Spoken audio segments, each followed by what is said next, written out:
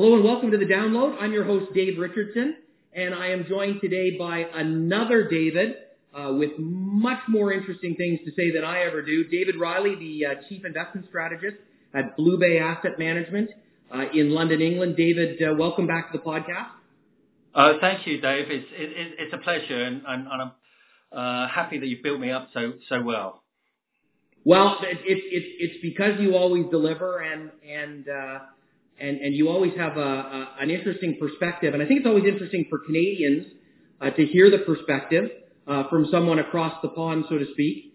And you, I'm sure, as we're watching here in Canada, you're watching the U.S. election results. Yep. We're taping this podcast, just to be clear, on the morning of Friday, November 6th. So at this point, things are quite clearly pointing towards a new presidency, a Biden administration, although there's still plenty of, I'm sure, counting and legal wrangling still going on. But David, let's just make the assumption that we have a Biden presidency.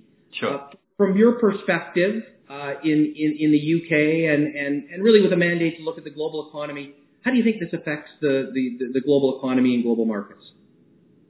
Yeah, so it's clearly important, and I do think that a Biden presidency is one that's going to be kind of met with a sigh of relief, to be frank, across a lot of European capitals.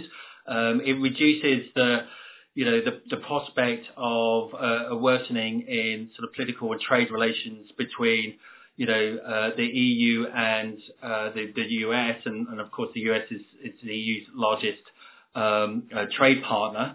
Biden will likely take the US back into the Paris Climate Accord as well, and I think it just kind of reduces the sort of trade sort of geopolitical and sort of volatility or unpredictability risk somewhat associated with the Trump administration. And in that context, I also think it kind of makes sense for there to be a weaker dollar. So I think against that backdrop, I think it's going to have positive implications for relations between the US and Europe.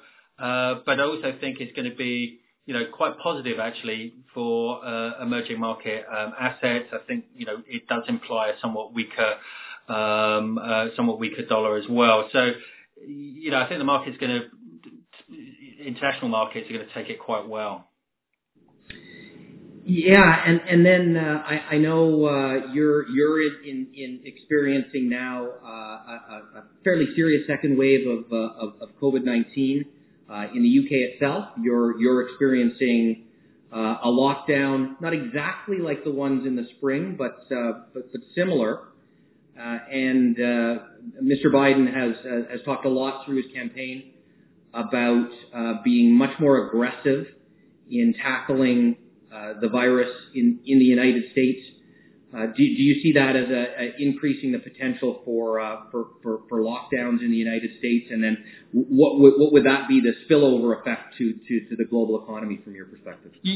Yeah, I mean, I think the lesson that's been learned, if you like, from what's a pretty sort of shocking second wave across Europe in terms of just how quickly the virus has spread and how quickly that's also led to an increase in hospitalizations, which has basically forced very reluctant governments, including the UK government, to, as you say, Dave, to reimpose national lockdowns, which are pretty severe, not quite as severe as in the spring, but nonetheless are going to have a meaningful negative impact on growth in the fourth quarter. In fact, we'll probably get negative or contraction across a number of European economies, including the UK.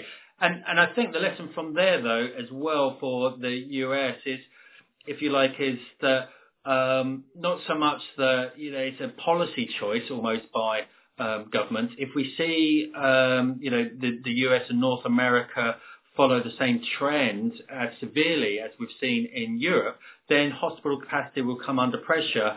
And irrespective of who is in the White House, and I think individual states and localities, will have little choice but to start imposing some additional restrictions. And of course, we as individuals, as consumers, as citizens are going to alter our behaviour as well. So the sort of voluntary sort of social distancing.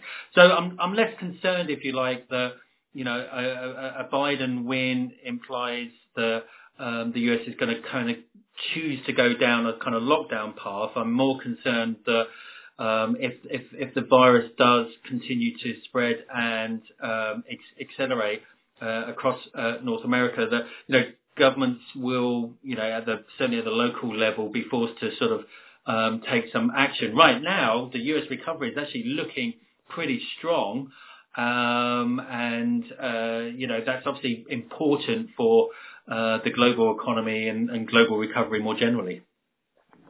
Yeah, terrific jobs numbers in the U.S. Reported this morning.